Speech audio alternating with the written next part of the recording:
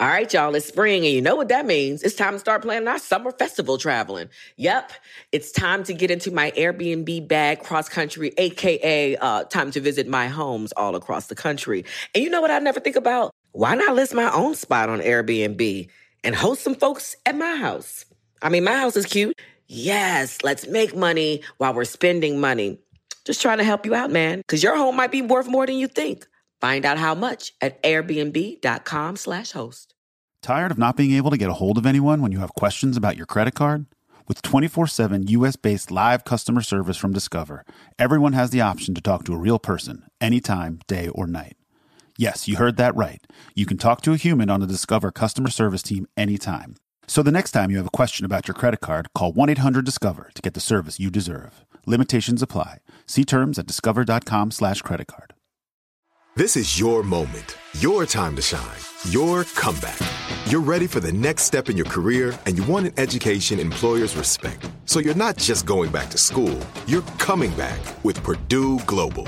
Backed by Purdue University, one of the nation's most respected public universities, Purdue Global is built for people who bring their life experience into the online classroom. Purdue Global, Purdue's online university for working adults. Start your comeback today at purdueglobal.edu. Questlove Supreme is a production of iHeartRadio. This classic episode was produced by the team at Pandora. What's up, everybody? This is Sugar Steve. For this week's classic episode of Questlove Supreme, we revisit a conversation from March 24th, 2017 with the one and only Jerrod Carmichael. He talks about the inspiration for some of his best jokes, North Carolina eateries, and much more. Episode number 33 from the QLS archives. Enjoy.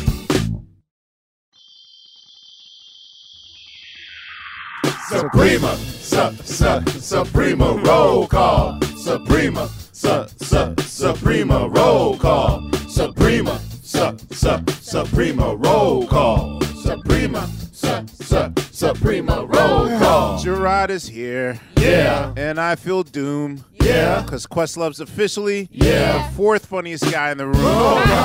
Suprema, Suprema roll call. Suprema, Suprema roll call. My name is Fonte. Yeah. My voice is ethereal. Yeah. Nigga. Yeah. You'll never have cereal. Suprema roll call. Suprema. You right. Suprema roll call. My name is Sugar. Yeah. What's up, Jerrod? Yeah. When you're ready to kill us, Yeah. just give us a nod. Roll call. Suprema. Suprema roll call. Suprema. Suprema roll call. Boss Bill wants to know, Yeah. when am I going to see Yeah. the Carmichael Show Yeah. Season 3? Roll call. Suprema. Suprema roll call. That was for you, like, Suprema.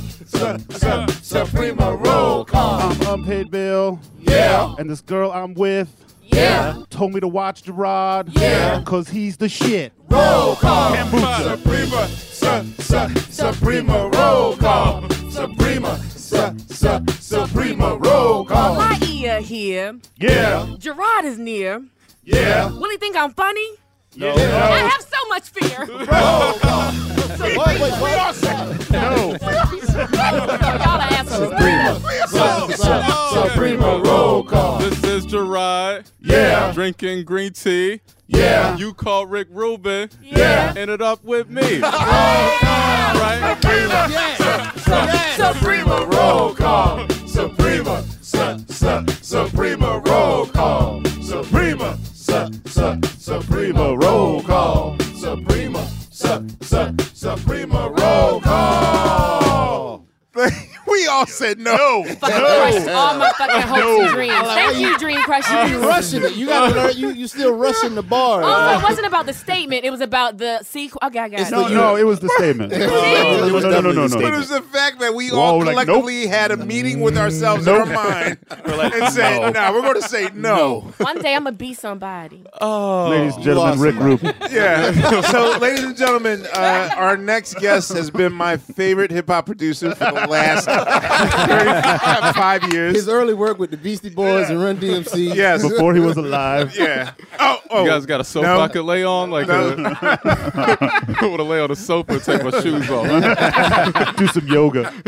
I already have the feeling, ladies and gentlemen, that this might be my favorite episode of my short-lived radio show, simply because I'm such a fan of our guest. He was kind enough to come at the drop of a dime. Wait, do dimes still exist in 2017? People actually drop them more than ever now.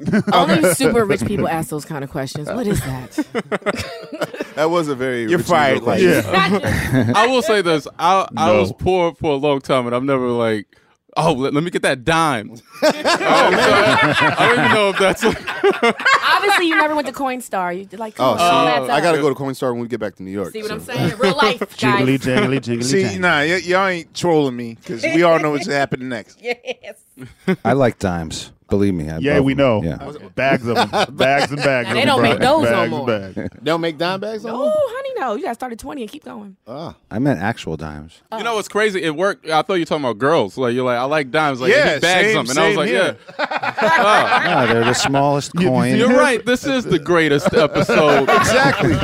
All right, I didn't even get my introduction. Ladies and gentlemen, please welcome my favorite, Gerard Carmichael. Yes, sir. God bless. Quest Love You guys, I'm happy to be here. Favorite I I drug. got two Carolina boys in here today, guys. Yeah. Fonte. Yes. Really? Yes. Yo, Where your accent at? all right. I also want to thank will.i.am for being very gracious for letting us use his facilities to record the Shout show. out to Will. Bathroom. But Bathrooms yeah, are the amazing. bathroom. Can we talk about the bathroom? Can we? Are we talk allowed about- to? I haven't been to the bathroom. I've come here once or twice before. I haven't used the bathroom. I can't believe I missed out on this Don't leave experience. without using that. It's using like the bathroom. from the future. It's life goals. It is. Yeah. And what's amazing, what I didn't know is that when you're finished, the toilet, the light comes on in the toilet, like a glowing light comes from the bowl, Yeah, it does. and it self cleans. Yeah. And the air sucks out the funk. Yeah. Wow. It's A glowing light. If you don't have to shit, figure out a way to shit Go to before you the like light. I mean, you don't have to shit to sit Stay on the away toilet. from the But light. I think that's cool if you're like under 70 and like because like over a certain age, like all your shits become like a study in how you're doing it. I feel like all our grandparents have to look and make sure, and just seeing a light, they will think it's God calling them home. I mean, I was scared because I didn't know that light was coming. But you know, it's amazing to see that. The seat cleans itself too. And not to mention the air thing is so Oh, yeah. necessary because I don't know about It's you like guys, a courtesy flush. but like, if you've ever been in a situation where, like, usually if I'm in a hotel room or home, you know, like if I'm in a hotel room, I'm instantly trying to make friends with the security guard so that I can hit the gym real quick.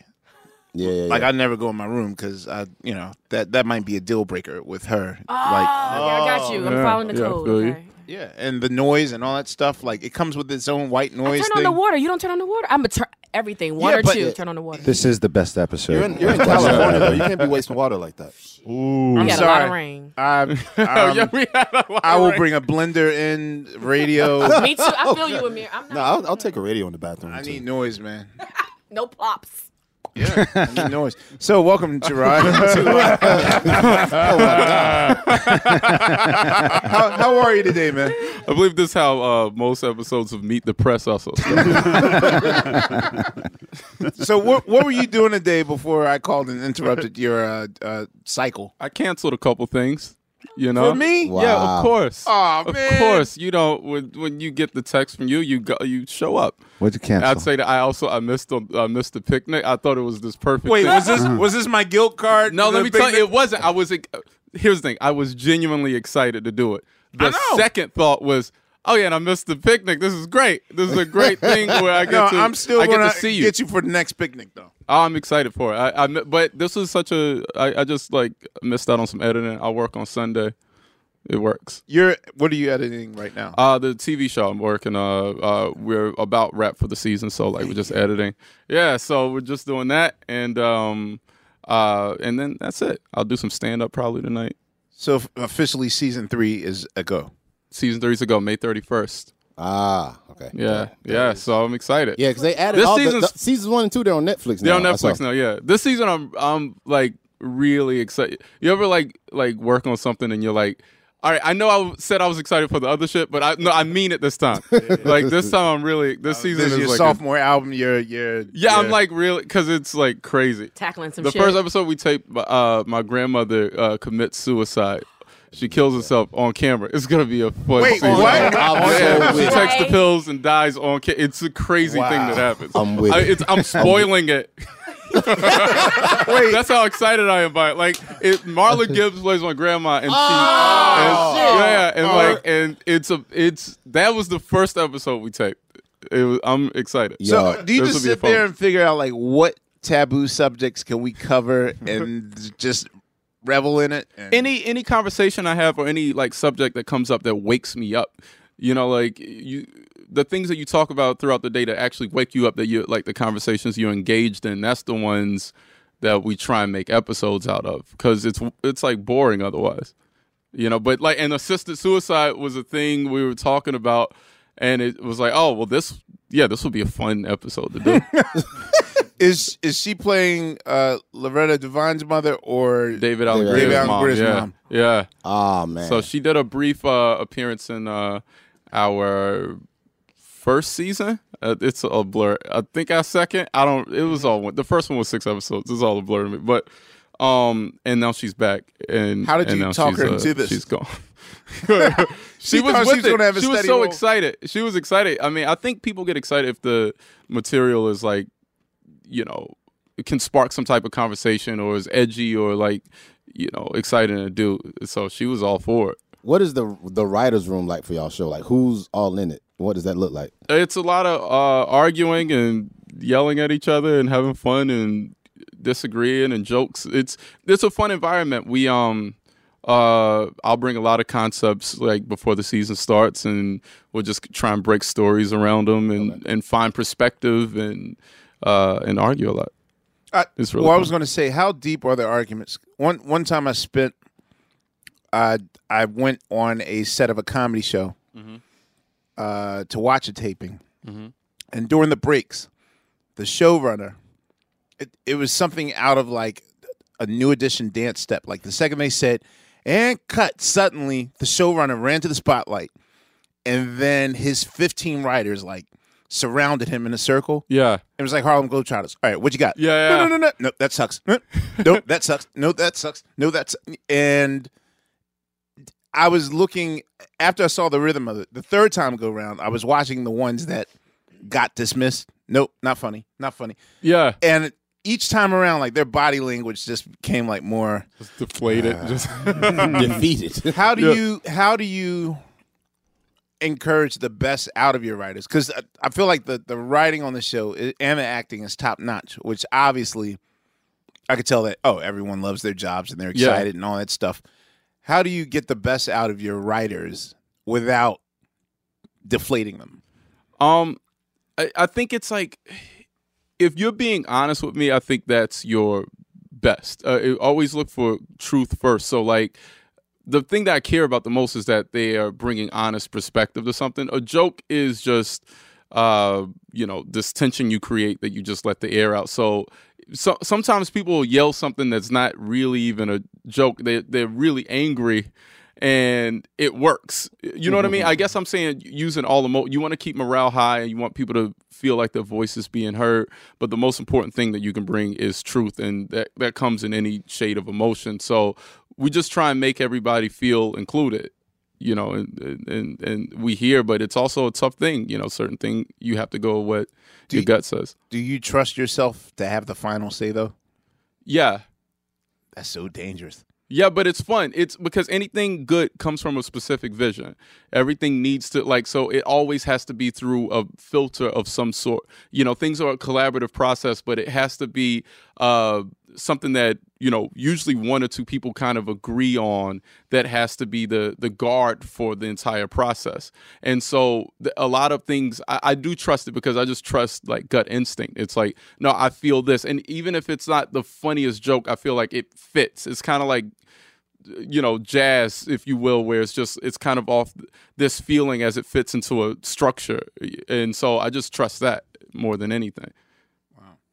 So Loretta, by the way, Yeah. I think of all the projects that I've seen her do, this is like one of my. I feel like I don't know if I'm jumping the gun, but I feel like it should actually garner like Emmy attention. Like how she is incredible. It's so relatable to me. Like, she is She incredible. is all my aunts. Oh, right, and- right. Yeah. Aunts, grandma, whole nine. This is Loretta Devine. If anybody hasn't watched the show yet, Yeah, she is. I said her name. you said Loretta. No, yeah, I said it earlier while you were on your computer. Go Fight, ahead. fight. She's like I'm so incredible. I was just talking about like I'm really lucky to have the cast that I have. It really gives me chills thinking about like how great everyone is. Like everyone's so naturally funny and gifted, and I mean they make it easy really because you just like writing stuff. A lot of times I just do impressions of them.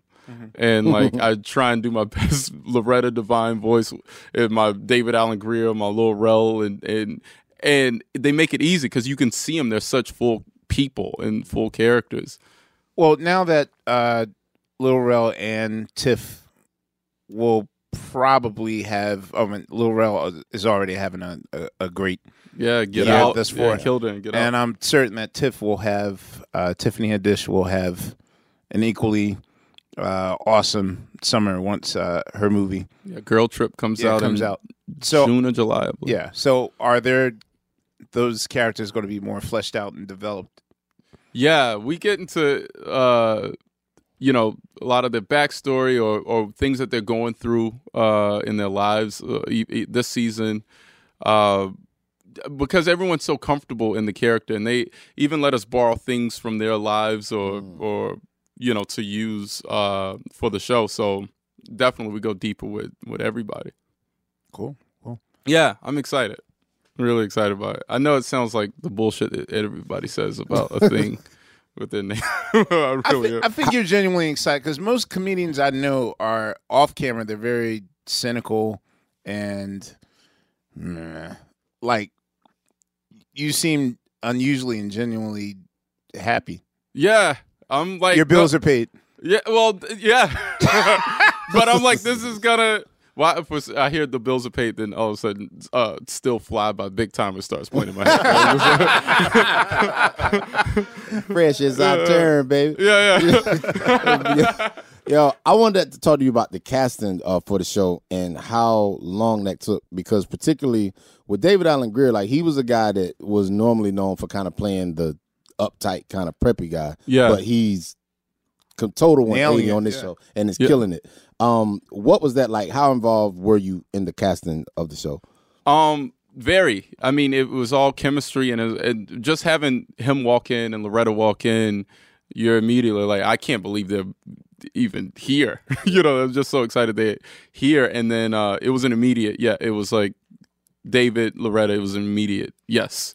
I mean, they were just great, and they brought the material to life, and they made you want to write more. David is good. David plays his character, I think, really well because, I mean, that's David at his core. David is just a nigga.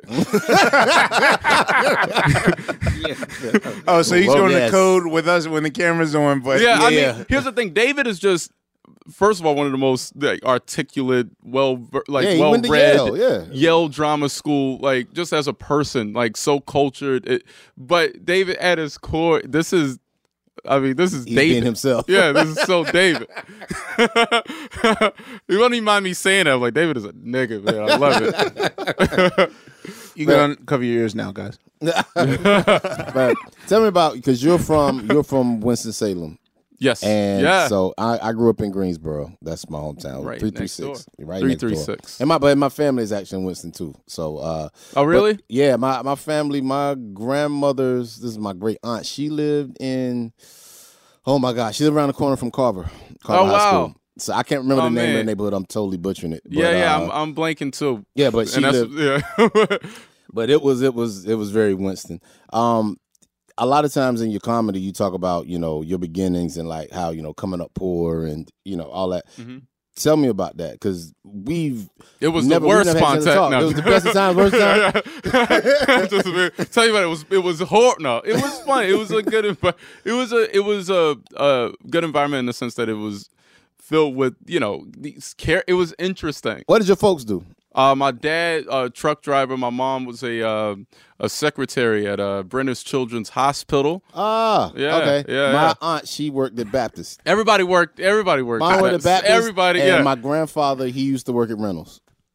I thought you were going to say you were born there. No, I wasn't born there. Okay. I was born there. But yeah, my grandfather. No, he worked but at yeah, everybody and it's this community that's it's small, but not. Yeah, I didn't realize it's a decent sized city. Winston-Salem is, and Greensboro are decent sized cities, and it's like I'm as I learn, the more I meet people, such a similar experience to anybody that grew up in any hood. Like it's like so many of the same elements there. It's just a lot of people working class, trying, a lot of single mom homes, people that wanted new Jordans. It's just like every Jordan has a story. It's how Nike ads should look. I always see people like running up a mountain, and I'm just like, nah. The core of that is not just do it, just fuck it. Outside of a liquor store. So were you always the funny kid? It started in like 8th grade. I used humor to not do homework. That type of thing. But starting around then I was always like writing and creating stuff and writing plays and filming things. And from just writing, your creative writing and stuff like that, how did you take that to the stage? Like when did you actually start doing stand up? I started doing stand up here in LA.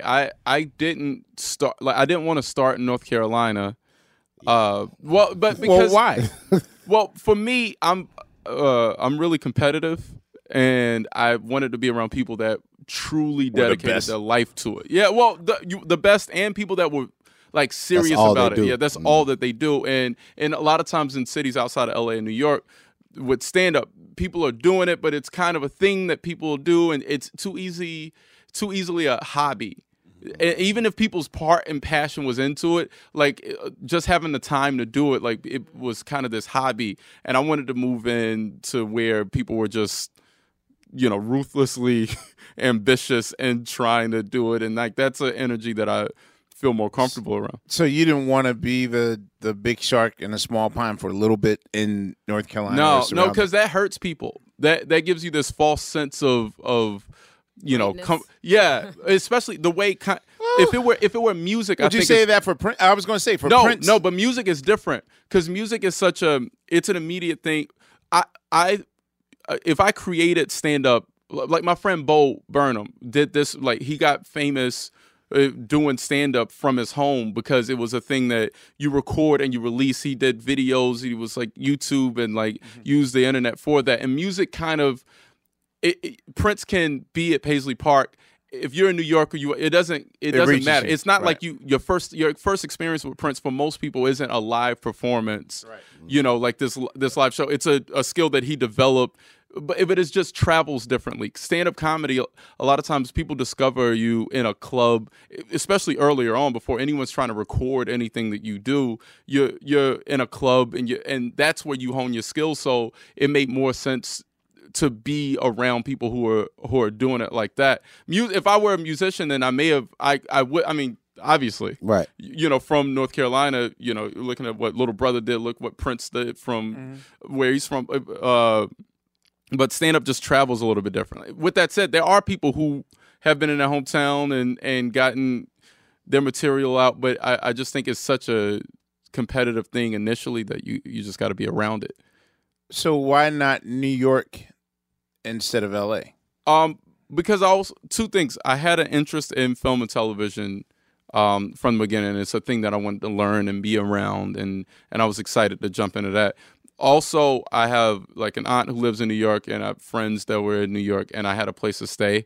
And no security blanket. You didn't I didn't want a security blanket. Just LA. I'd never been here, and I didn't know anyone. So how did you afford that then? How do you afford? Saved a little bit for working at a shoe store.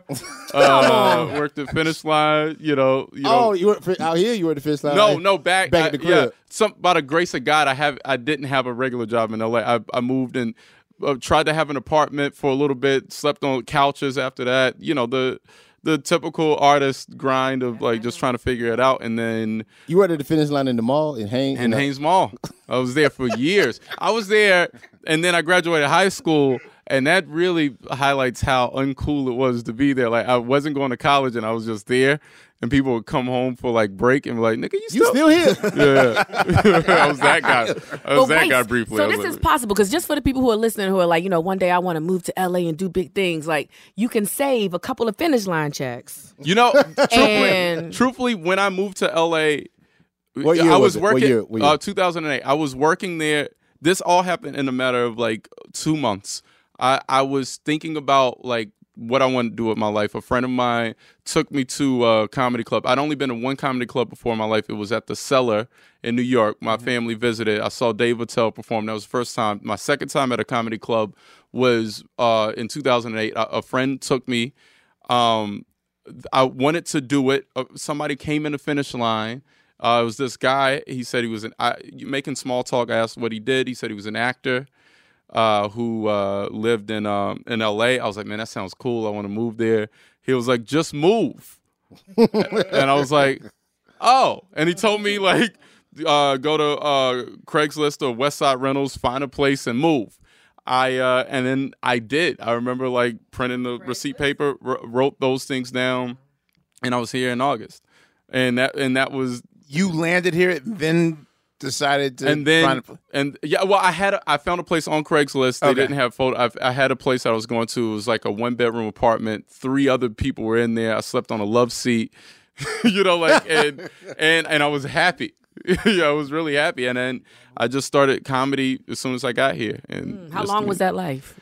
A few years. For me, things happen kind of quickly. When you look at a lot of comedian stories, like, some guys 10 years of 15 years of trying to figure it out. But for me, after about a year, it kind of clicked for me. And then by 2 years in, I was kind of on a, under the, had the attention of industry or whatever stuff leads to. None of it matters, but it does. It doesn't? It doesn't, but it does. I hate it and I love it.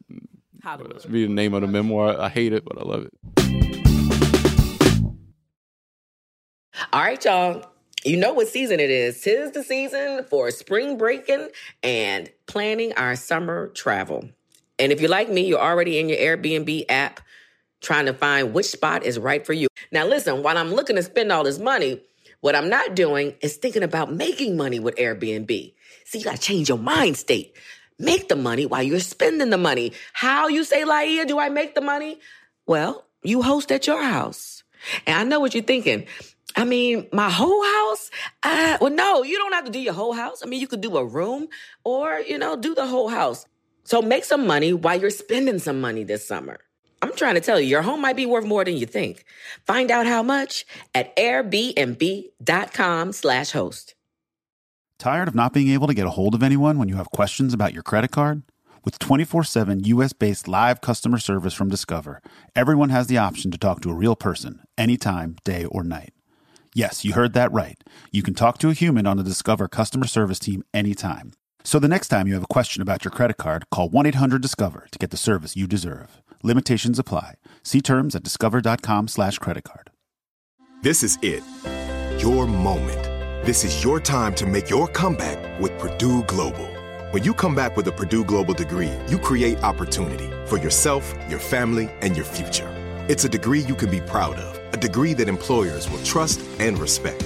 Purdue Global offers working adults like you over 175 flexible degree programs to meet your specific career goals. These include associate, bachelor's, master's, and doctoral degrees and certificates. Purdue Global degree programs range from nursing to business to communication and more. Whatever your interest, we have the degree that will move you forward. You have the knowledge, you have the experience. Now it's time to get credit for the work you've done and earn the recognition you deserve with Purdue Global, Purdue's online university for working adults. You know you're worth it. We do too. So don't wait another second to get the degree that will take your career to the next level. Start your comeback today at purdueglobal.edu. What spots were you working out of when you first came to LA? Improv, Laugh Factory, all the clubs, a lot of back rooms, bars, surprise shows, people that thought they would come and watch a game. So who's the first person? I mean, I almost imagine that it's almost like entering comedy could be the equivalent of like your first day in jail. Like who's the first person that you kind of had to befriend to sort of get the rules? And my friend, still my best friend to this day, Jamar Neighbors. Yo, we're going to talk about him in a second. Love him. First person. The only piece of advice I've taken was from him. So he was established first? He's from LA. Okay. Oh, okay. And so he was familiar with it, and he was still coming up and still, figuring it out. But I did my first open mic at the Comedy Store, and I got off stage, and he was like, "Hey man, you're funny. You just slow down a little bit." And then, yeah, he said that.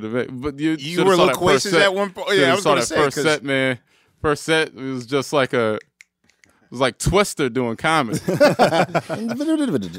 one paces like you. I was going to say, like, your level of silence and pacing is really on the last special. Like that shit was that was ballsy as fuck, man. Like, nah, for real. Like that shit was it was dope. Oh man, thank you. So you don't feel a certain way, like if you say a punchline and it might go over an audience member head or whatever, you'll just it'll connect. You'll let it stew. Yeah. There's somebody like you thought it for a reason, and you craft it and say it a certain way for a reason. And it's like, especially if I'm taping, like taping a special, it's not just even about the room.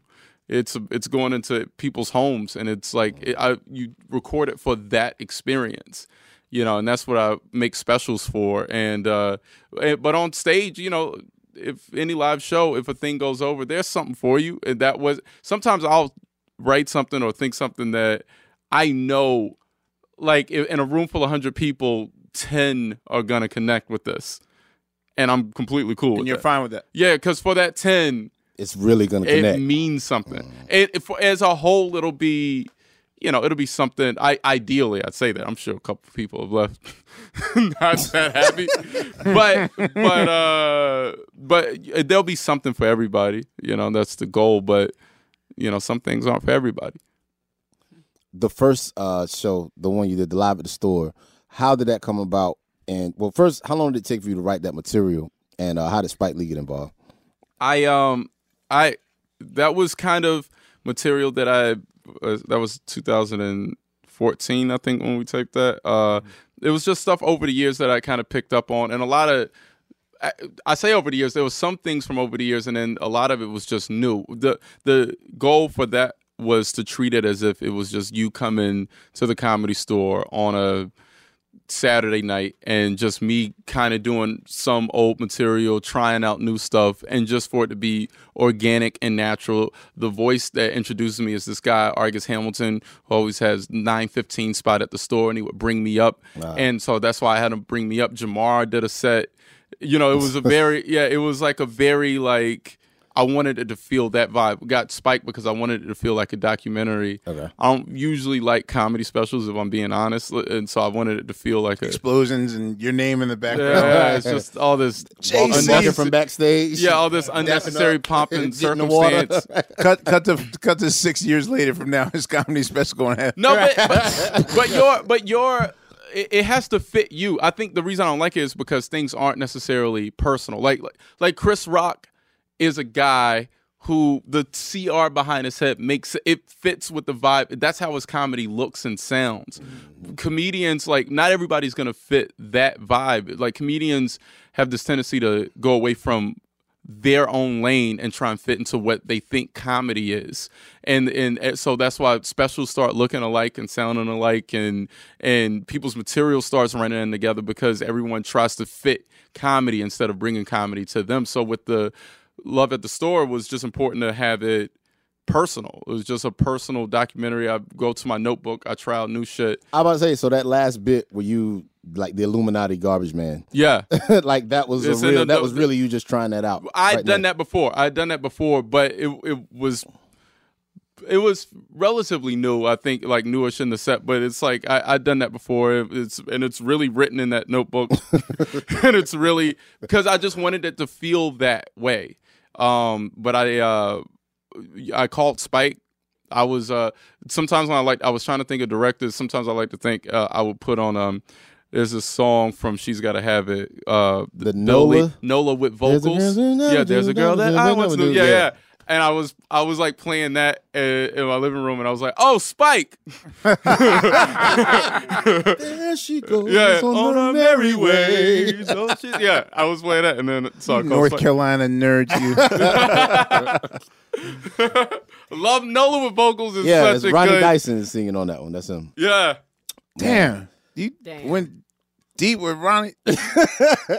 You the king. That me, man. You the reference king. Bitch, you guessed it. So, okay, should your popularity ramp up 100-fold, where you land 3 or 4 big movies or whatever? All right, say if you get Murphyized. Yeah. Would you think that your level of comedy could translate to stadiums, and because you're such an intimate performer that is that even a dream? Like, hey, I like to sell out the Forum, or The only way I would do it is if two things. If I felt like the material somehow warranted that type of venue. At that point, you always want to stay open as an artist. Like, I don't know exactly how change evolved. So staying open to that. Or if I found a way to bring the performance or some type of show to that arena where I could truly feel it, not just for the sake of seats.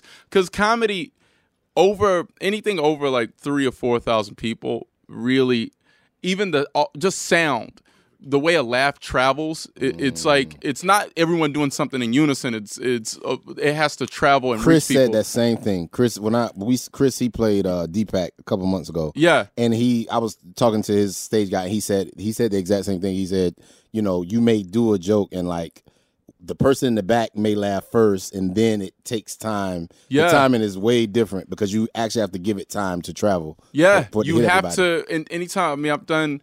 Theaters of 4,000 seats, it just doesn't, the rhythm, you have to find a rhythm for that, and so if I did it consistently and got used to it and found a way to bring a show to that, then yeah, but not just for the sake of filling seats. I mean, I care about the show first. So as a comedian, how do you feel about, I know one subject that I often hear, especially at the Tonight Show when comedians come on, is the idea of like politically correct comedy, and how we're in kind of a new place right now where Twitter has ruined everything. Well, we're just in a more politically correct, more sensitive place right now.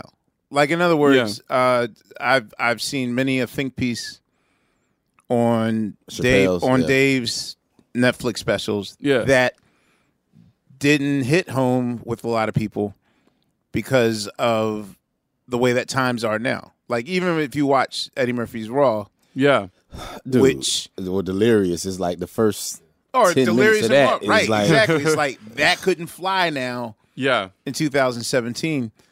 How? But I know you, especially with Jamar. Have you heard America's Nigga? Yes, I have. All right, so Neil Brennan hit me up like 1 a.m. and was like, "Yo, I need you to go to this website and download this record and listen. And if you know Neil the way that I know Neil, like there's Neil and Chris Rock are probably like the two figures in my life that are a constant. Maybe Fonte and Bill as well, like that are not easily impressed. Yeah. You have to actually be good for them to, you know. And Chris is hard to please. Neil's even harder to please. Oh, Neil, you know.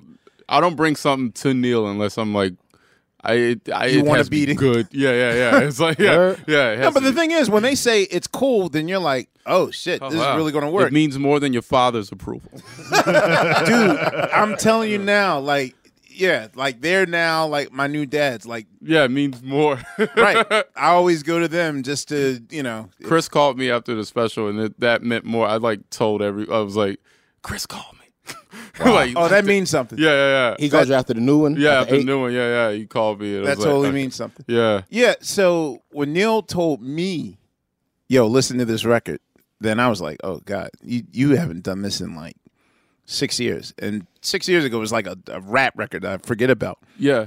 And I heard it. I think that's the first time whenever like critics ask me like, oh, what was your favorite record? That's the first time a comedy record was ever my number one record. But it was so goddamn uncomfortable. Yes. But Jamar is just unapologetically himself. The most confident person I've ever met. The most like pure, you know, on stage, fearless and excited, and doesn't give a fuck about anyone's like anything of their opinion, their whatever. It's just him. It's him, unapologetically him. Well, yeah. So where do you, as far as where the times are leaning? Like I know that comedy is supposed to be pain plus what's the formula? It's supposed to be like pain and reality. It's tragedy plus time. Yeah, tragedy. Yeah. So how do you still come from the school of, okay, I'm going to take the most taboo thing I can find and make it funny? No, that's genuinely never my thought. I never think about whether or not a thing is taboo or off. It really is if it excites me, if it's something that I have a perspective on. I don't say anything unless it comes from an honest place, such an honest place that I'll either defend it, like I'll defend it after it's been released, but I'm really defending it in the joke. The joke is the defense of this thing. You know what I mean? Like it's a self-defense. Yeah, it's a self-represented concept that you give, and it's like I said all this stuff. I'd say a lot of times I'll preface something with like, I know this is wrong and you'll disagree with it, but here's an honest thought. I think a good example of that in 8, the bit you do about not having a kid is better than having a kid. Yeah.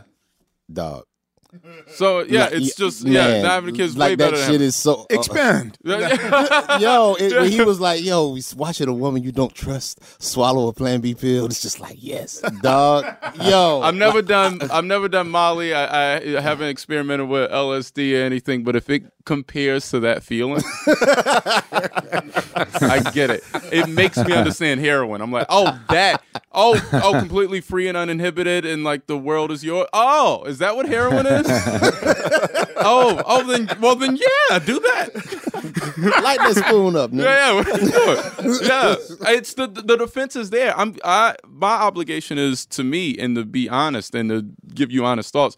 I don't consider it at all. I don't consider like, you know, people aren't gonna hate because people are gonna hate this because I'm not saying hateful things. It all comes from such a real place, you know, that I'm either defending the joke or if you don't understand, I'll defend where I'm coming from. It's not defending whether or not a thing is right or wrong.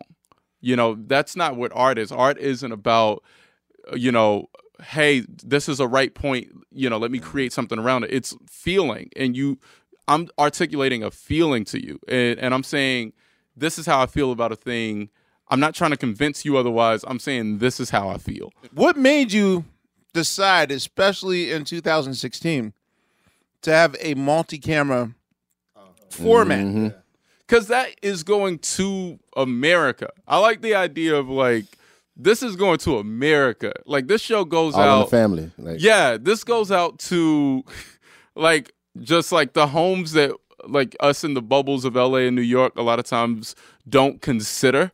You know, like my family's home, like content that's usually made for them, that's targeted for them, like a multicam or something like that, usually dumbs down to such a degree that it doesn't feel fulfilling, you know? And so to me, this was the fun. The fun is like, and the challenge is to try and bring something that hopefully has real thought and real perspective in it to an outlet that's targeted to America, you know, because I mean there's a version of this that could exist on premium cable, like Louis, so yeah. But I was like, I didn't make this. Isn't? Do you think you could do that though? I mean, I think it would be fun to do. I think it would be fun to try because then you get to just be, you know, more personal. You can stay in the pocket of something. It's like those jokes that I was saying that is going to go over a lot of people's head. You're making such specific art that you can kind of, as long as it's personal and it's you, a lot of times those are the better shows. So it'd be fun to try and do that.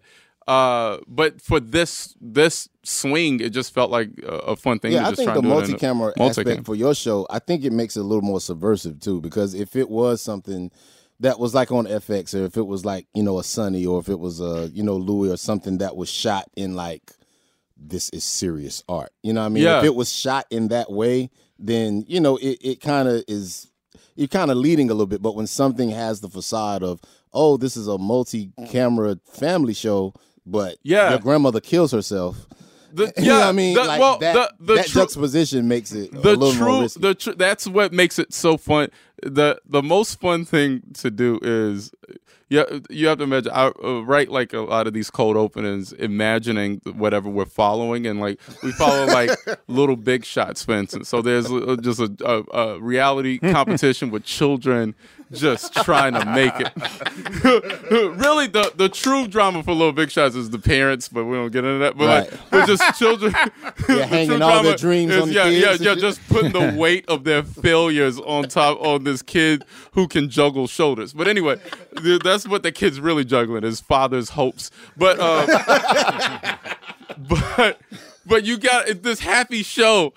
Steve Harvey's ripping with families, and a kid's made it to the final round, and he's crying, and his grandma's crying, and then you cut to like just our show is just like, I broke a condom. Like the next line, the next words they hear are that, and you don't understand how fun that is. Yeah, I love it. It's the most fun. Has Comcast ever, or your higher ups at Comcast ever said, we can't do that? They've had caution. They've actually let us get away with a lot of stuff. The guys at Comcast that I've encountered actually really like the show.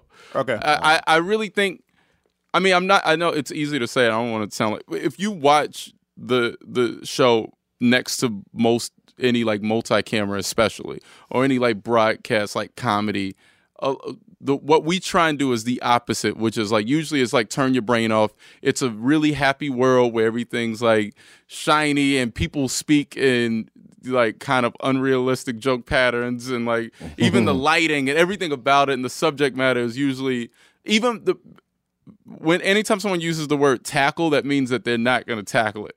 That means that it's going to be like they tackle, it's going to be some left-leaning, we're all united, type of ending. I try and do the opposite of that. Yeah. I was just trying to look for whatever the real thing is. I thought you did well on the Trump episode with your dad with David. Oh yeah, he voted. Yeah, he voted for Trump. I thought he was gonna win. I felt like Trump was gonna win. You felt that then? I named the episode. We taped it in April, and I named it President Trump because I was like, oh, he's gonna win.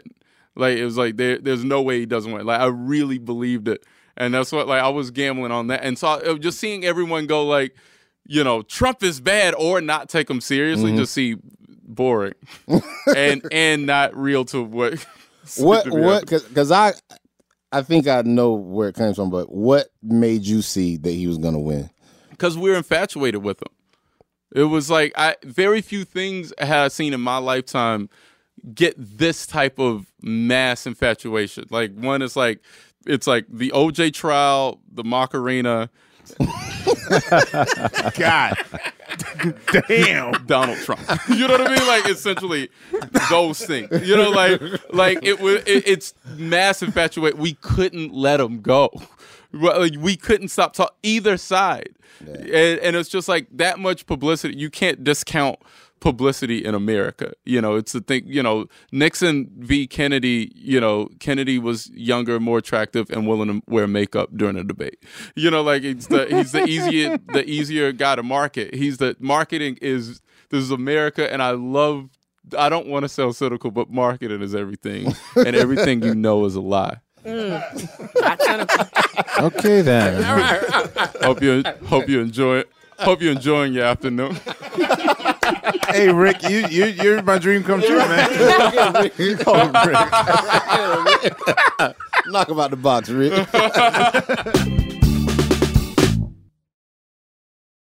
All right, y'all.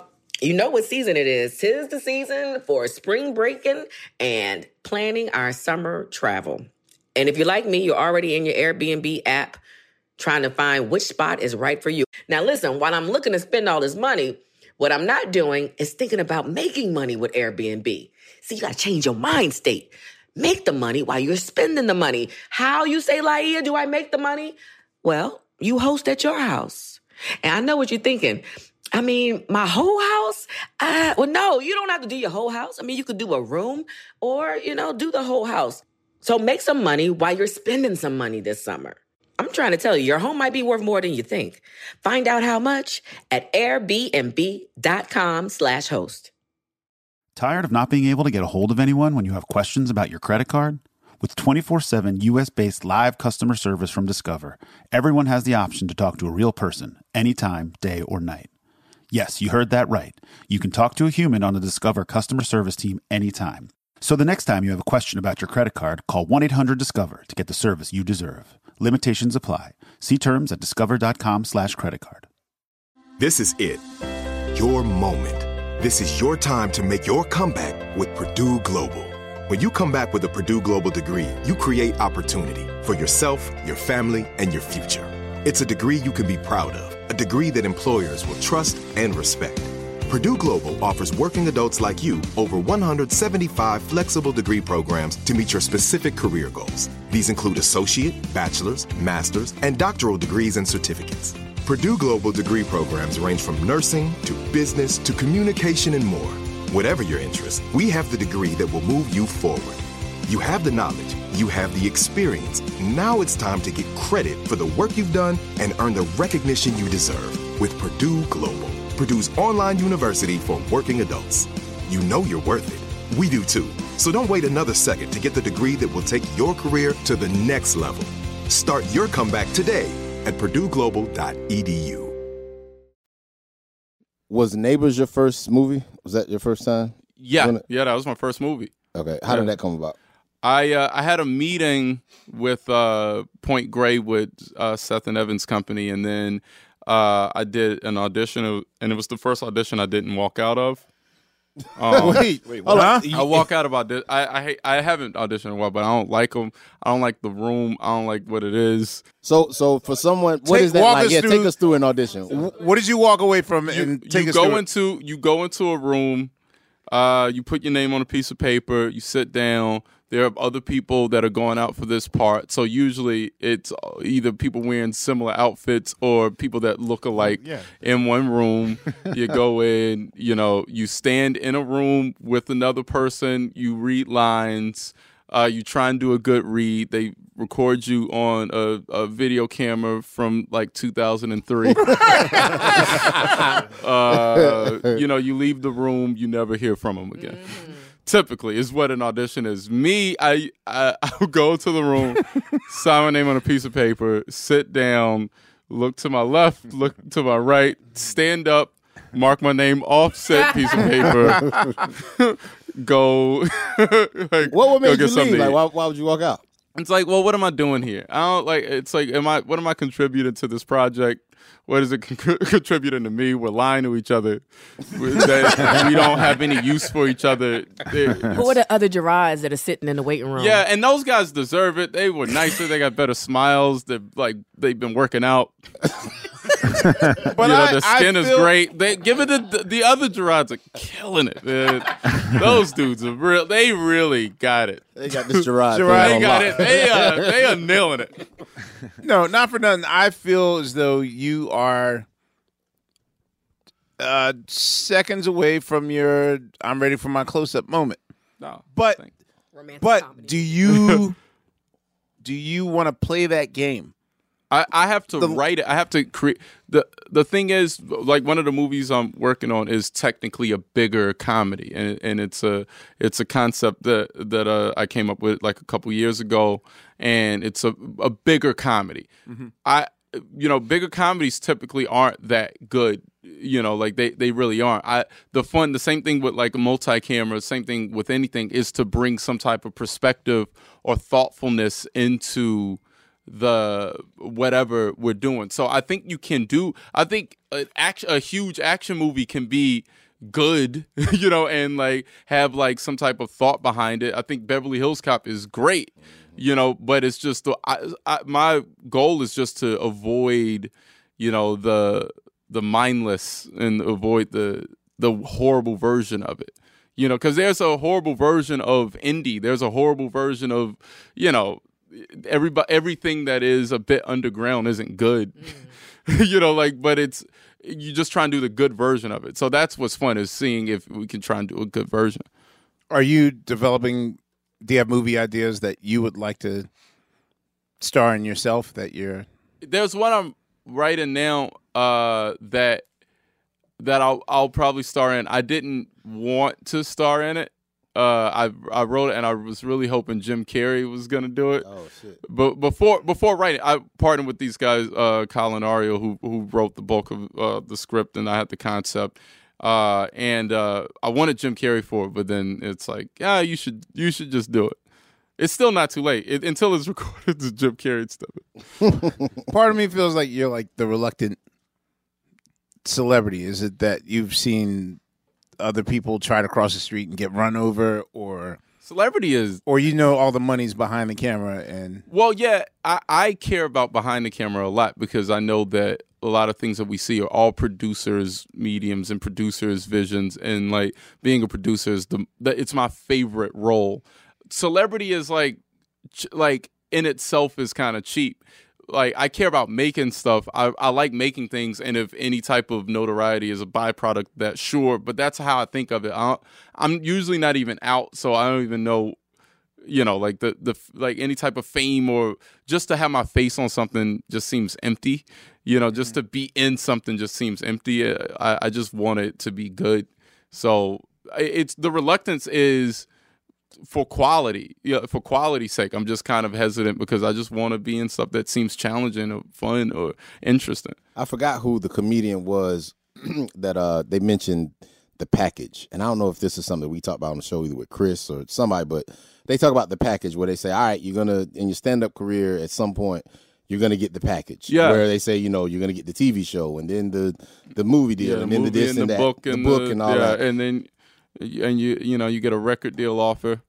Whole nine. Where are you at? Can I produce the singing record? I would. Come on, man.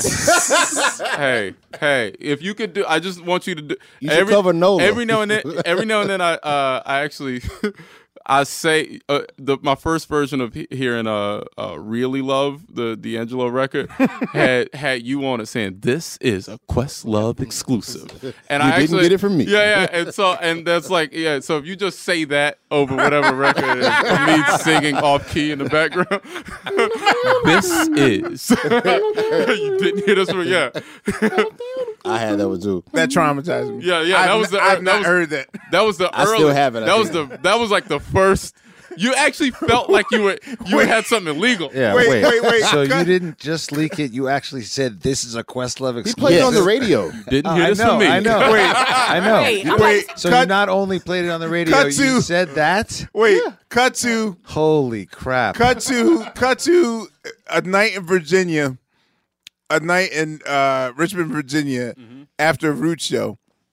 Me and D ain't talked in over a year, and I guess he just got word that the shit came out. And Steve called. I'm at a DJ gig. He's like, "Look, you like warned me to run, right?" I don't remember how it went. Down, but I did warn you. You're like, look, I know you don't know this, but Dina's cousins are looking for you. And his cousins. Oh yeah. Oh, because he was in Virginia. Yeah. Oh no. Dina's cousins are looking for you, so just run. Get out. He and his Yeah, they must have called me looking for you. Yo, and they're like, what club? Yo, they was. That's It was like Mr. Big. when did this happen? I don't know it's like when This were you? is in- 08? No, it was like 2005. We were still warring with each other. That's hilarious. Yeah, I really, as much as like I like to claim being fast forward with the internet, that's one aspect I really didn't know. I didn't know like in my mind, I was in Australia. I was right? in Perth at an underground bunker college station at like 4 a.m. with like, and I was just like, I was feeling myself. I was like, well, here, you want to hear it? And I'm thinking like I'm just on some local college radio show thing. Really? I'm in Perth. Perth is like the loneliest place on earth. I didn't realize, and then like 3 months later, someone realized what they were listening to, and just They got destroyed my life. Oh man. But yeah, I mean, 4 years later, we made up. Man, but if I knew you said this is a Questlove exclusive, I would have told his cousins where you were. That's whack.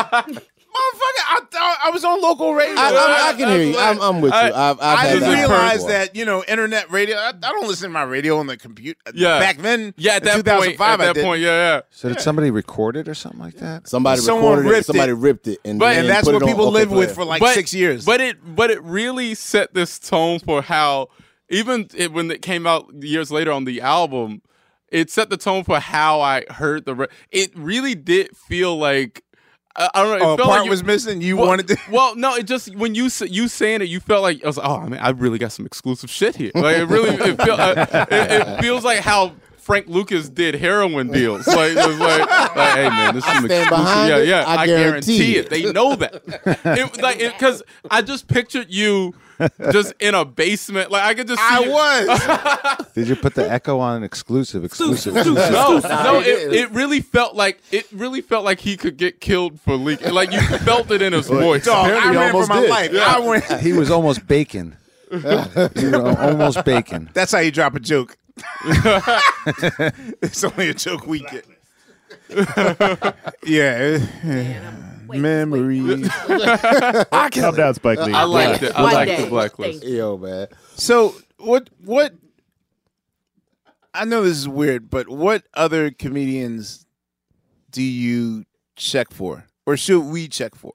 That we don't know about. You know Jamar. That's number Yes. one. Very few people make me laugh like him. What's he doing? Not what's he doing now, but is he planning on entering? Because he's like Sun Ra to me, like, Where it's just or a he's- very avant-garde jazz guy that only exists certain outside people of love. the He has 2 other records. Okay. One record in which no one likes his jokes. Like it's just you hear the groans in the audience, and Yeah. he's like, I don't care. Yeah. But then the other one where they're laughing, I'm like, wait, why would he release both records of the same material with an audience feeling it and an audience not feeling it? It's just he is brilliant to me. He really is just like a brilliant. He's like Andy Kaufman. Yeah, and he It's like performance He's art gonna do a almost. special, I think, at some point soon. We were talking about it the other night. So hopefully soon, because I am excited for his. He hasn't really jumped in yet. Like the album Naked is such a, Neil knows about, a few people know about it, and the people that know, love it. But I think he's gonna jump in really soon. So he's a guy that I'm excited about. He's always on the show. He's on my show. He just makes random appearances. Every season we just find a way for Jamar to just like appear in a hallway or in a or just in a thing. And who else? There's this guy out of Chicago. He lives in New York now. He writes on SNL. So also checks from Comcast. Drew Michael, who I think is absolutely brilliant. Like he's a guy that just like, between him and Jamar, those are the guys I would say check for. In the new joint, the latest special, I saw well, my experience with it was different because I just saw it first, and then I saw I forgot what that write-up was, what it was in, where the critic was there and he was just like, yo, this was odd. It was live. Yeah. And I can't remember what it was, but you say that you wanted the first one, Love It, the Story, felt more like a documentary. To me, 8 felt like a documentary. Like, that was just the way it was shot and, like, some of the shots where it was just really close on you and those real long pauses. Yeah. That was just something, man, that, again, that took a lot of balls, like, to do. You know what I mean? Thank you. Who directed 8? Bo Burnham. And Bo and I we based it off, like, concert footage. Like, we based it off of, it had to be personal and vulnerable. That was the goal. Because, like, you know, for me, that was just a thing that I love about, like, comedy, like, in humor, you know, just as a concept, just the vulnerability of it. We really just wanted to focus on that. Was the crowd, like, they were that silent? Like, yeah. We would get like, and again, it was taped. It was for the experience of you being in your homes watching it and seeing the vulnerable. It was for those really tight moments, the silence, the emotion of it. It was like just trying to lean into emotion over everything. When we watched concert footage, we watched. I mean, everything we like. You know, movies. You know, Sergio Leone type shots and out. It was inspired by like this Marvin Gaye album, Vulnerable. Yeah. That and the working title was called Vulnerable, and I would kind of listen to that, and like a lot of concepts came while listening to that, and like you know, even just performance was more. There's this Etta James live in Montreux where she sings "I'd rather be blind." Yeah, and that is my single favorite live performance that I've ever seen. Like, just it's so raw and emotional, and you know, and her face is there, and she's making expressions, and it's weird and it's personal, and that the intention behind 8 was just this really personal thing that just felt like a conversation that just felt true to, you know, who I was. What was it like to do it in the round? It's really fun. I've never seen a comedy thing in a round. I have limited experience with it too. It just that also made me feel really vulnerable because people are all around you, and you're surrounded. Yeah, and so to lend itself. So I only did 2 performances in the round around LA before doing the round, and then just went for it. And it just something about it felt right. It felt natural. It seemed to fit with, you know, where the material was and where I was. Did you naturally turn? Or did you have to remind yourself? Yeah, I naturally kind of pace around. Like, I kind of naturally, like, I'll have a lot of times it's a song in my head. And a lot of times I'm dancing.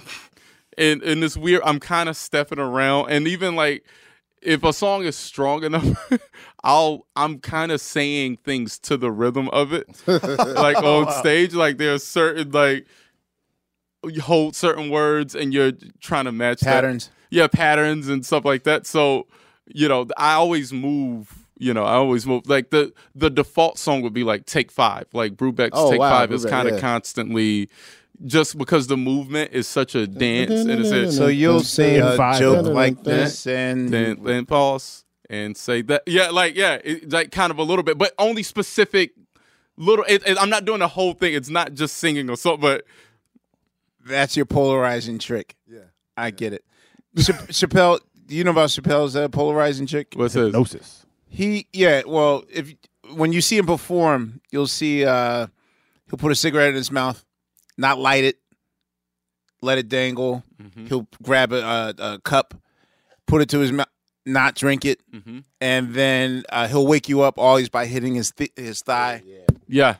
Like he'll laugh, do the thing on his thigh. Yeah.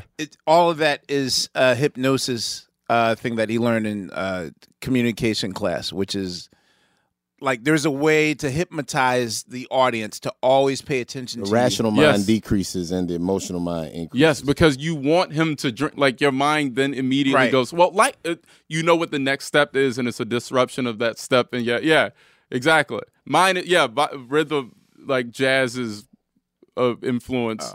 Like Chris is repeating. Chris repeats. He sets up. He repeats. Yeah. Especially the premise. The premise is going to be very clear to you by the time he does the punch for Chris, because of the repeating. Yeah. It's rhythm. So who's your teacher as far as like, is it just working out and kind of taking notes, or is it who's your teacher as far as like letting you know like how far to go with your joke and your patterns and those?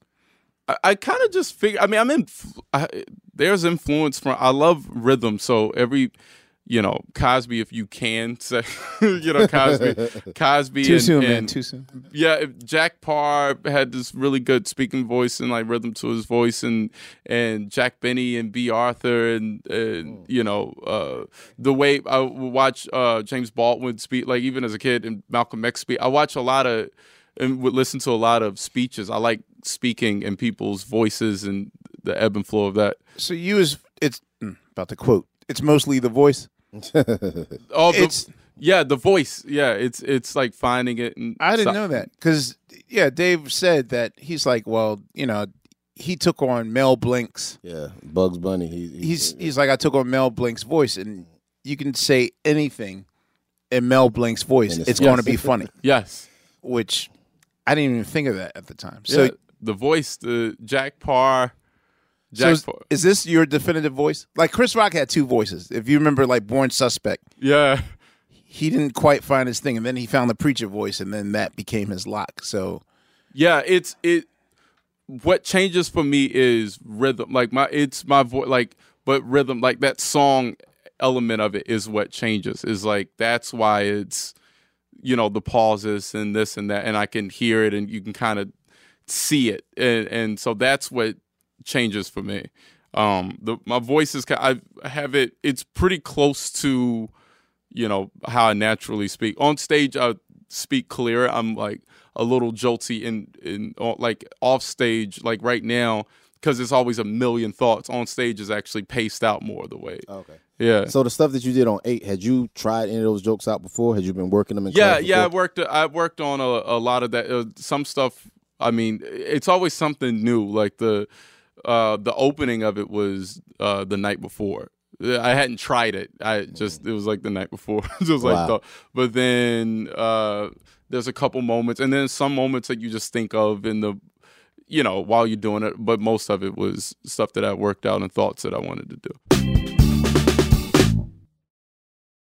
All right, y'all.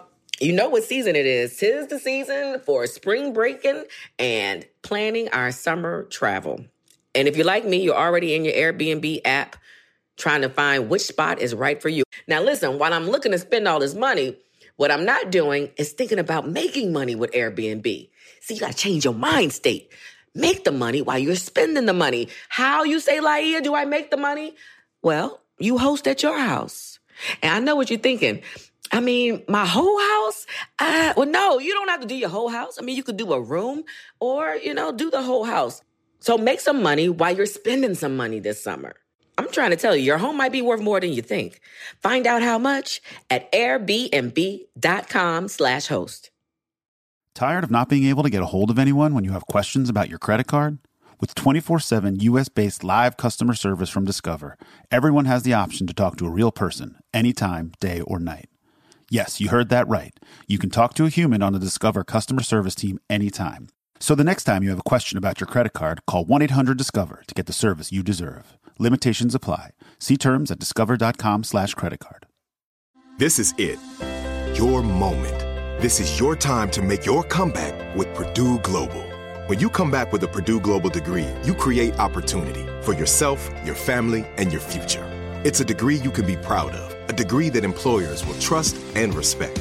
Purdue Global offers working adults like you over 175 flexible degree programs to meet your specific career goals. These include associate, bachelor's, master's, and doctoral degrees and certificates. Purdue Global degree programs range from nursing to business to communication and more. Whatever your interest, we have the degree that will move you forward.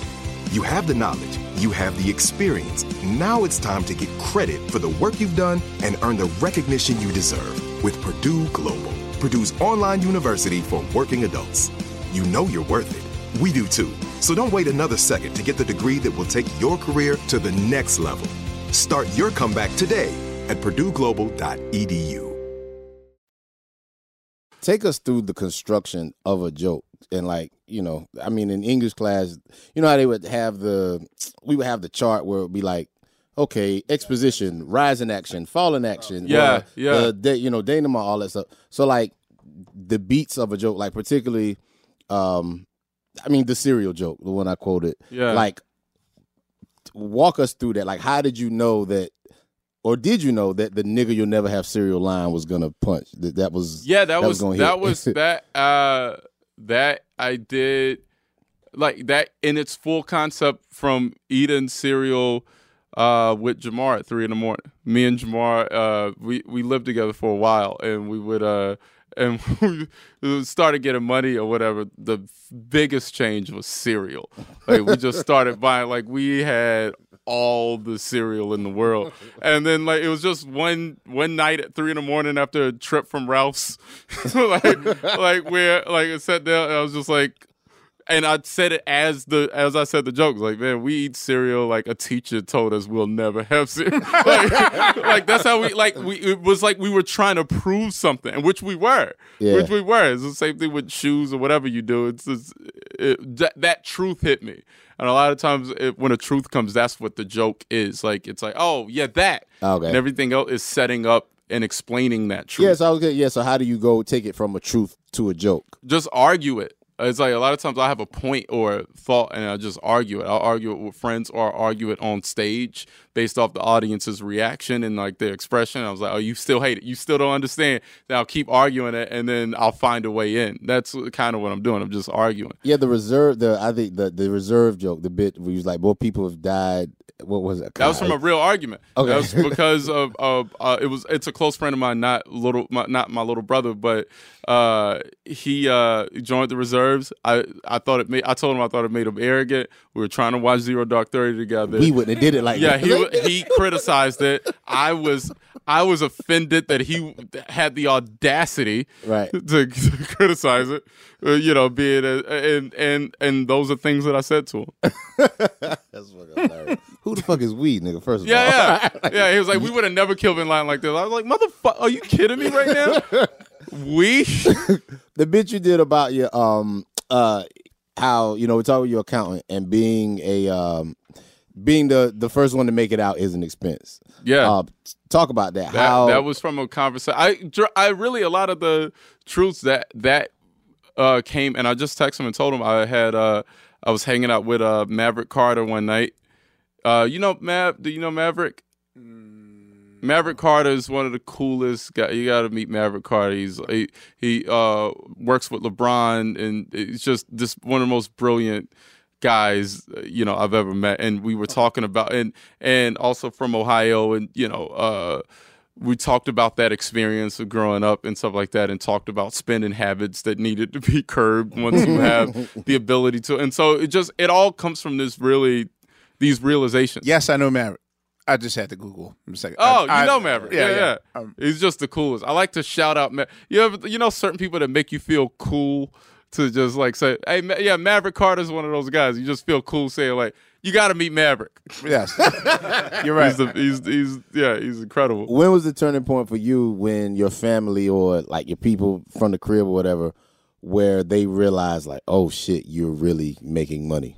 Oh, God. Changed his number. Yeah. You know what's funny? I was going to say I don't know because I did change my number like almost immediately. What was the call that made you change your number? All it took was one cousin who I don't know as a cousin. Let me holler at you 1 second. Yeah. That was like immediately, this isn't going to work. How do you not feel the survivor's remorse syndrome? As in, there's two ways to do it. You can either Allen Iverson it and try to take everyone with you, but the weight of everyone on your shoulders, suddenly like your cousin's your driver and your three cousins are in the audience trying to holler at someone. And I keep the payroll small, keep it tight, but because people they work for things that they're good at. If there's a thing that you're good at, and it can contribute, then yeah, of course, but. I don't have that because you end up hurting people more than you help them. It really is the teach a man to fish philosophy where it's like you don't want to hurt people. Obviously, sometimes there's immediate needs, and you hear those, and you try and help when you can, accordingly, if something health-wise or something really personal that's happening. But just for the sake of, it hurts them. They don't really learn anything. They don't. You become a crutch, and they don't learn anything. They don't try and grow. So I mean, a lot of times the biggest thing you can give is your truth or any type of advice or any type of help you can give in that way. I try and be open to that. Do they listen? Because people only want immediate. Well, people always want to win the lottery. Everybody wants to. Even as a kid, it's gonna sound like bullshit, But growing up poor, my biggest fear, because my dad played all the time, my biggest fear was winning the lottery. It was I was terrified of the thought of it, of the thought that we would someday win the lottery, because then it takes out the need for me. I was afraid of being written out of my own life and the need to drive and figure something out, and I was afraid of that because I was like, oh no, I want to. If I make millions, it needs to be off of work. I was always terrified of it. Even poor with nothing, I was terrified of winning the lottery. And I still am. I'm suspicious of it, and I don't trust it, and I don't trust what it does for you. I don't trust what it... Who is the Negro whisperer in your head? Because you've given 3 or 4 examples already. Yeah, no security blanket going to New York. I don't want it easy. I want to learn the hard lesson so that way my character... and I'm like, who are you? Where'd you come 30. That's what he is. That's what we all but say. I always felt that way because it's not. I mean, first of all, that's the point of life. The point of life is you learning these lessons, figuring things out. That's also the only way you can contribute. The only way you can understand something and help someone else on their own journey, on their own path. So it's why would you write yourself out of that? Why would you try and take some easy route that cheapens it for you? So you would felt like if y'all hit the lottery, that would take away any lesson that you would have to. Yeah. Then what? And it didn't seem like it would feel fulfilling in any way. Just winning the lottery, it just. There's I actually never a documentary on it. I haven't watched it. It's about people that committed themselves that killed themselves after winning. Yeah. Lottery. Nobody held on to the money. It was stories of 5 or 6 people. It was a TV show too. Yeah. Okay, well, I always wanted to do this personality test, and now I could do it on my own show, Questlove Supreme. All right, Laia. You just won the lottery. Mm-hmm. Let's make it small and say $9.5 million. Oh, I love that you say small. That's so cute. Yo, stop criticizing me. I'm not. All Stop right? using them adjectives. No, just for lottery. That is a small lottery. Yeah, it is small shit. It ain't like a Powerball. It's like 300 million. Yeah, that's exactly. I mean, my daddy just won $200 the other day, and we was happy. But go ahead, little money. Go ahead. Way to I ruin got my that little game. 9.5. I'm ready. Way to I'm ready. fuck up that game, Blacklist. Sorry, Good I'm job. sorry. Steve. Just fuck it up. Better yet, $9.5 million. better yet, Boss Bill. Oh, here we go. Let Now the optimism reign. you won $9.5 million. What's the first thing I do? What is the very first thing you do? Pay off some bills. Okay, so you're going to claim that ticket? Yeah. What? Yes. Strike one. What would be the first thing you do? First thing I would do, start planning my exit out of the country. I talked to my girl and yeah. You tell her? Yeah. I would tell her. I mean, she's probably my wife, so I mean, I will let her know. It's hers anyway. All right. Yeah, hold up, Let's- man. Hold up. Wait a goddamn minute. And I would start plotting and planning. I mean, my bills, I don't really got, I don't carry debt or no shit like that. So, Gerard? It must be nice. I mean, truthfully, I'm trying to think of the family member who I'm giving the ticket to, or either if I find what I think is the right case of just person that I would give the. I truthfully, I know You it sounds would like bullshit. give it away? Yeah. Would you sign some type of document that at least give him a cut? I would just a clean here. Trust See, me. I need to walk talk away. to Gerard 10 years ago. 9.5 mil is not. I mean, that's not a lot. right, said quote, nine, unquote, of not money. one. Let's say 121 million. Yeah, like you getting the 121 million? That's like leave the country. Like nigga, Change I'm my gone. name. It's the first thing I like do. I'm gone. Like my life as I once knew it is over. Forever. I'm not. All right. Y'all, I'm not. Unpaid bill.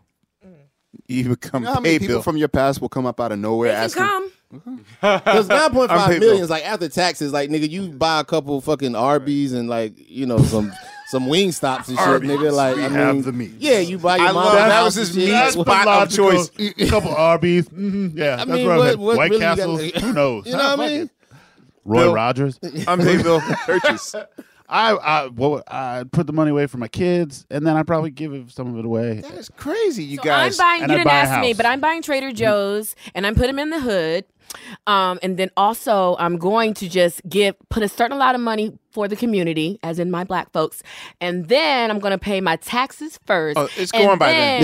No. It's going. You're done. You Taxes can't get even taken afford out Arby's. before Yeah, you you don't even pay get You said it. 100 and something million, y'all. You're only getting like 60 It's million going. after taxes. It's going. So It's already going. Still getting because the Trader taxes Joe's are out gonna of be the it. first thing they get Steve? taken Putting out. Trader Joe's in the hood. I'd buy all the weed in I don't know. I don't understand. Steve already has 121 million. I pay my dad back for all the money he's given me. 121 million. That is strange because I would think the wisest thing to do. One is never. All right, for starters, Never tell anyone. never let anyone know you got money. Which I believe in that Russell Simmons way of, which, you know, But who doesn't think Russell Simmons has money? no, there was a thinks period. Russell- There was a period. Def Jam. Russell was like super bummed, like pre-yoga, drugs. Russell, like Rick Rubin. but I would actually find a fall guy because the thing is, when you claim the ticket, it's going to be a ceremony and whatnot. Yeah. I would literally find a fall guy and Patsy. broker a deal. Ooh, that Say, all right, paperwork. I'll give you $10 million. You sign this contract. You're going to be the winner, but quietly, I'm going to take my 110, give you the 10 million or whatever. But after I will taxes. say, not in every state you don't have to claim it though. I forgot which states it is, but or you can remain anonymous. Right. New York, you have to claim it. Okay. So I wouldn't play in New York. I would not tell. I wouldn't Fuck tell. that. So I wouldn't even tell my wife, or I would tell nobody. Well, how you How not? you How you gonna not hide- right. how you gonna hide $110 million from your wife? How? That She's gonna becomes find that it. becomes the new Brewster's Millions. But see, Hurry up and your spin. marriage. How many cell phones Hold you on, got? hold on. Your I marriage got is going one. to end. Your marriage is over if you do that. You know that, right? And If she she find won't- out you got Child, a this second if bank just got account that so you have large. nothing, that Like she knows this nothing coulda, about. shoulda, woulda. That's No. an interesting. That is interesting. The thought that a woman would leave you for having money.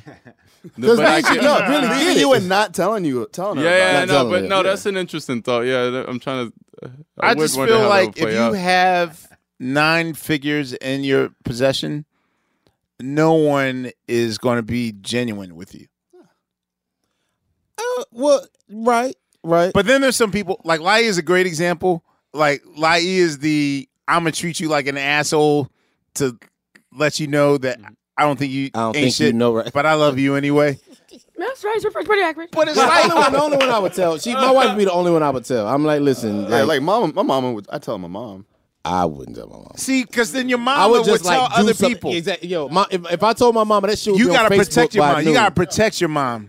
Thank you. What you gotta I would do, just give my mom money. We've, and, like, we've had this conversation before. what you about gotta we do would is roll with- up on Sally Mae and just throw that shit in their face and say, "Fuck you, take this $100,000." I'm sorry, I got student loans, but that Anyway, Gerard, Just so Sally. you're. you don't know about student loans, okay? Because they really fuck up your I credit. paid off many a student loans. Oh, okay. Yes, Mine yes. is $80,000 if you feeling. No, I'm trippy. done paying student loans. I'm done. Anyway, boy, that was that was a rabbit hole for How you. did I get here? Way to $100 go. and something million. Where are you going with this? Yeah. No, well, he mentioned about lottery tickets and giving it away and that sort of thing. So I was just curious. Oh, okay. As I thought to- there was like a He says lesson. a test. It was Well, like a there was. personality. personality So test. we're not bad for cashing in. We're just, but you're saying we shouldn't tell people. I don't think you should tell a soul, When we win the lottery, that's and don't you think- should find someone to claim it. And then everybody's gonna be wondering if I'm selling drugs when I show up with my car. How is this a I guess the personality? neighbors think I'm selling I think if you're not married, I would agree with that. But I think if you can't share it with if you can't share it with your if wife, you can't share it then with your wife, then nigga, like, why are you like, yeah. why are you married? You gotta protect her because I feel like no she one doesn't exist. I think y'all gotta yet. protect each other. Like y'all can't. Who in your life will keep a secret that my significant other has $150 million on standby? They're gonna buy some sort of bag or some pair of $3,000 shoes. That don't mean or $100 some million. ring. Right, that doesn't give it away like that. Now, if you just buy like a fucking fleet of Teslas or some shit, then yeah, nigga, you're going to jail. Got this private like, jet today. like you're gonna get robbed. But like a new bag or a new whatever, I mean, you know, like we make pretty decent money. Like niggas can buy cereal. so like that ain't give it away. You know what I mean? Like, Niggas can buy cereal. I don't know if you title each All of them. episode. That's the segment, Bill. Niggas can Can buy we cereal. officially call this one the Niggas Can Buy Cereal Niggas can buy episode cereal. of Questlove Supreme? I can't wait for Rock Bill on and my- Steve to share that one. Yeah. Man. Bill and I Steve, know what's the better. name of this episode? Don't Yeah. dare Don't say do that that. to them. Don't dare. It's a trap. Niggas can Steve, buy don't say cereal. shit. Yeah. Don't. Oh, please, thank you. But I wasn't like when you go back to the crib, man. Like when you go back, like, can you walk through Haynes Mall and just still be chilling? Or Yeah, I Or do mean, you wear a hat I'm- and sunglasses? I'm usually I'm at home. I have 4 nieces and a nephew, and I'm like just them. I'm just like playing with them.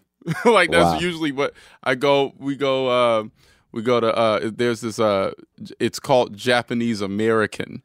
I have to preface it It's with like that. a hibachi- is it yeah, a hibachi hibachi joint? thing. Yeah, because it's not learning from living in LA for years. It is not a Japanese experience by any stretch of the imagination. But we it's have the Mexicans come out and like yeah, they yeah, pour yeah.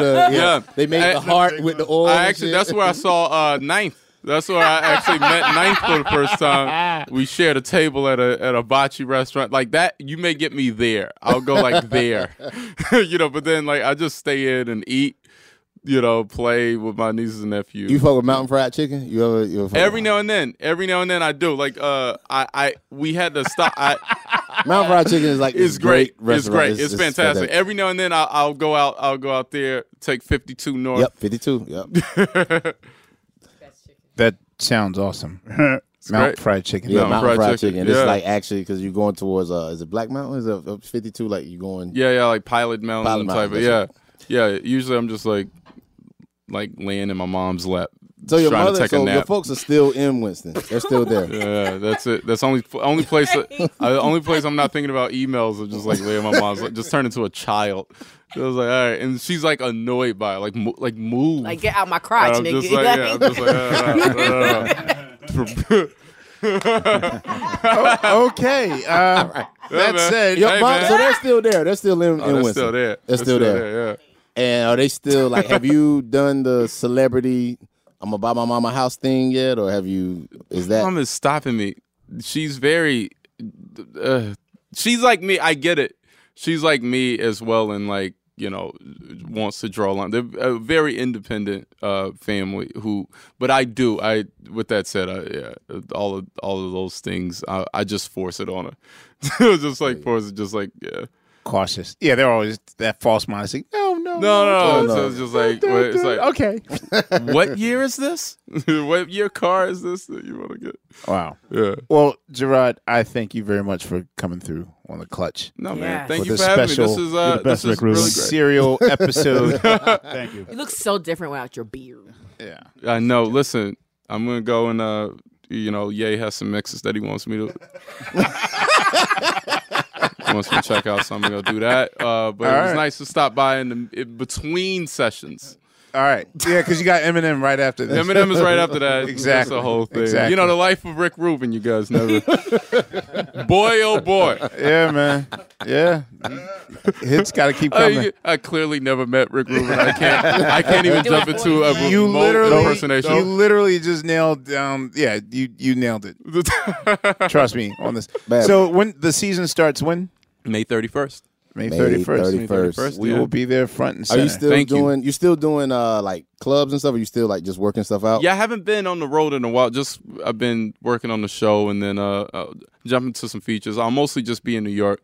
probably this summer between here and New York, and I'll jump in to the cellar and try and be a comedian again. I'm excited. So like if you came to like Charlie Goodnights in Raleigh, would you play that kind of spot? Maybe, yeah. I never do stand up in North Carolina. We talk about going home. Like I don't do stand up. I just lay her lap. I just lay low. I just like if I'm in North Carolina, I'm like eating Bojangles. My man. Yeah, just. Yeah. But what? Bojangles? It's 2017. But is there? It's 2017. Yes. What? And Bojangles still good. I ride for Bojangles, and I'm technically a vegan. Yeah, man, it's 2017. What the fuck they got to do with Bojangles? Just tastes different, just like Popeyes. There's just the biscuits No, are different. no, Popeyes. No. What are you You doing? think Bojangles is better than Popeyes? It's not. Bojangles. It's on that biscuits, level. It's on that level though. It's on that level. Yeah, it's on that level. Yeah, and either of them on a good day.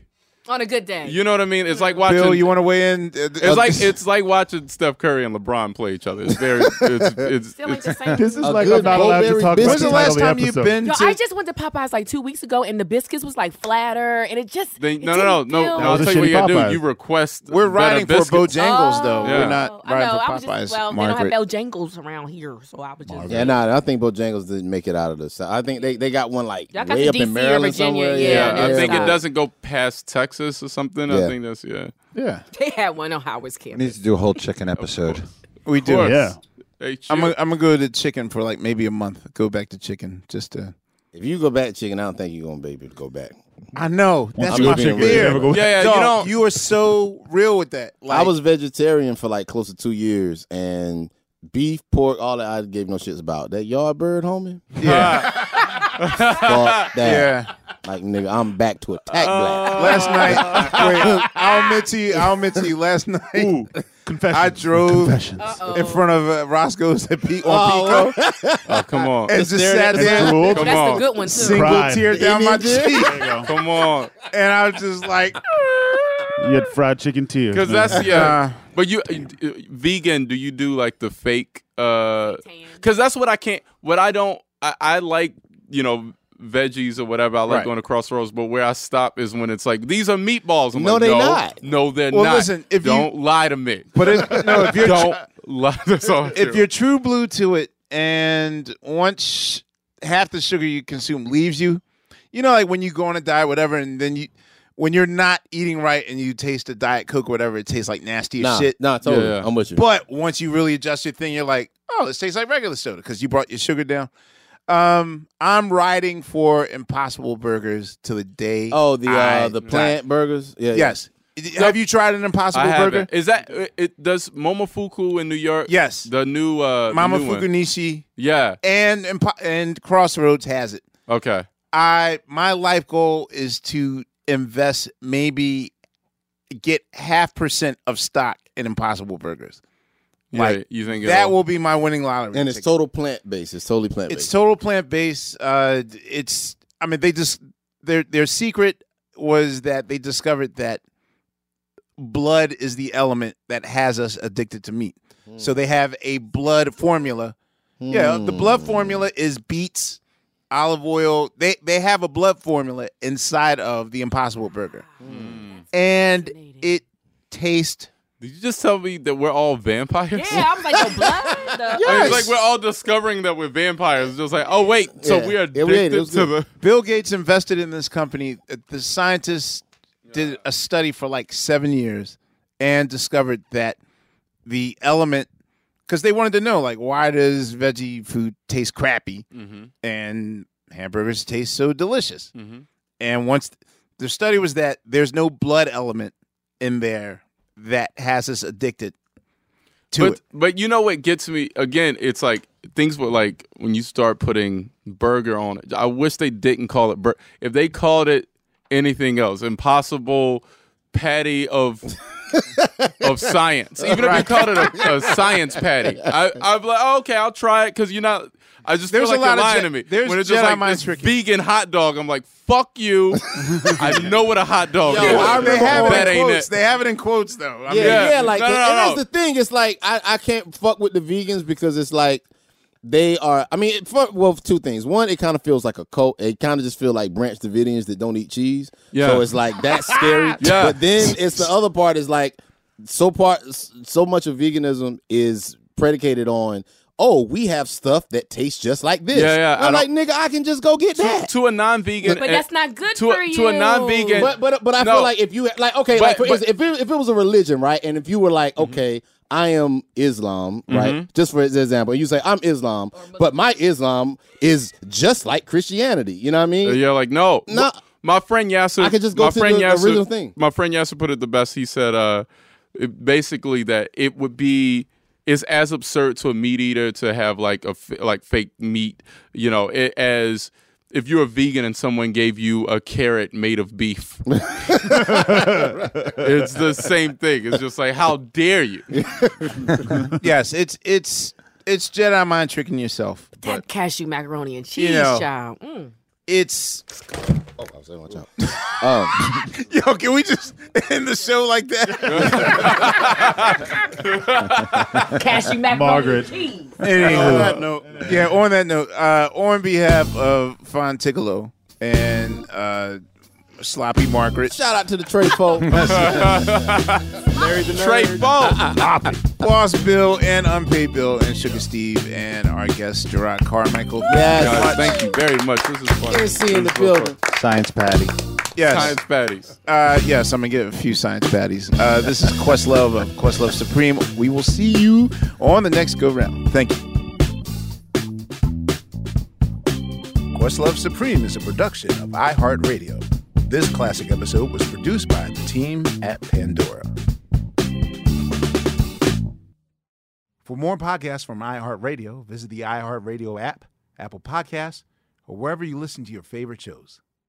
Are you on the hunt for a new home this spring, but don't know where to start? Fisher Homes is your solution. Your new home should reflect you, from the front door to the kitchen, and even your outdoor space. Start your journey by selecting your ideal home site, like in a cul-de-sac or that's tree-lined, and then choose from a variety of expertly designed floor plans. Bring it all together at our Lifestyle Design Center. Let Fisher Homes be your new home solution this spring, and start making memories at FisherHomes.com. Tired of not being able to get a hold of anyone when you have questions about your credit card? With 24/7 U.S.-based live customer service from Discover, everyone has the option to talk to a real person anytime, day or night. Yes, you heard that right. You can talk to a human on the Discover customer service team anytime. So the next time you have a question about your credit card, call 1-800-DISCOVER to get the service you deserve. Limitations apply. See terms at discover.com/creditcard. Whether you're a savvy spender maximizing your savings with cashback rewards, a thrifty rate watcher seeking the lowest interest, or a travel enthusiast looking for extraordinary perks, Kemba Financial Credit Union has a visa to complement your lifestyle and unique needs. Apply today at Kemba.org to unlock a limited-time 2% cash back on purchases and pay 0% interest on balance transfers for an entire year with a new visa from Kemba. You deserve a card that works for you. Restrictions apply. Offer ends June 30th, 2024.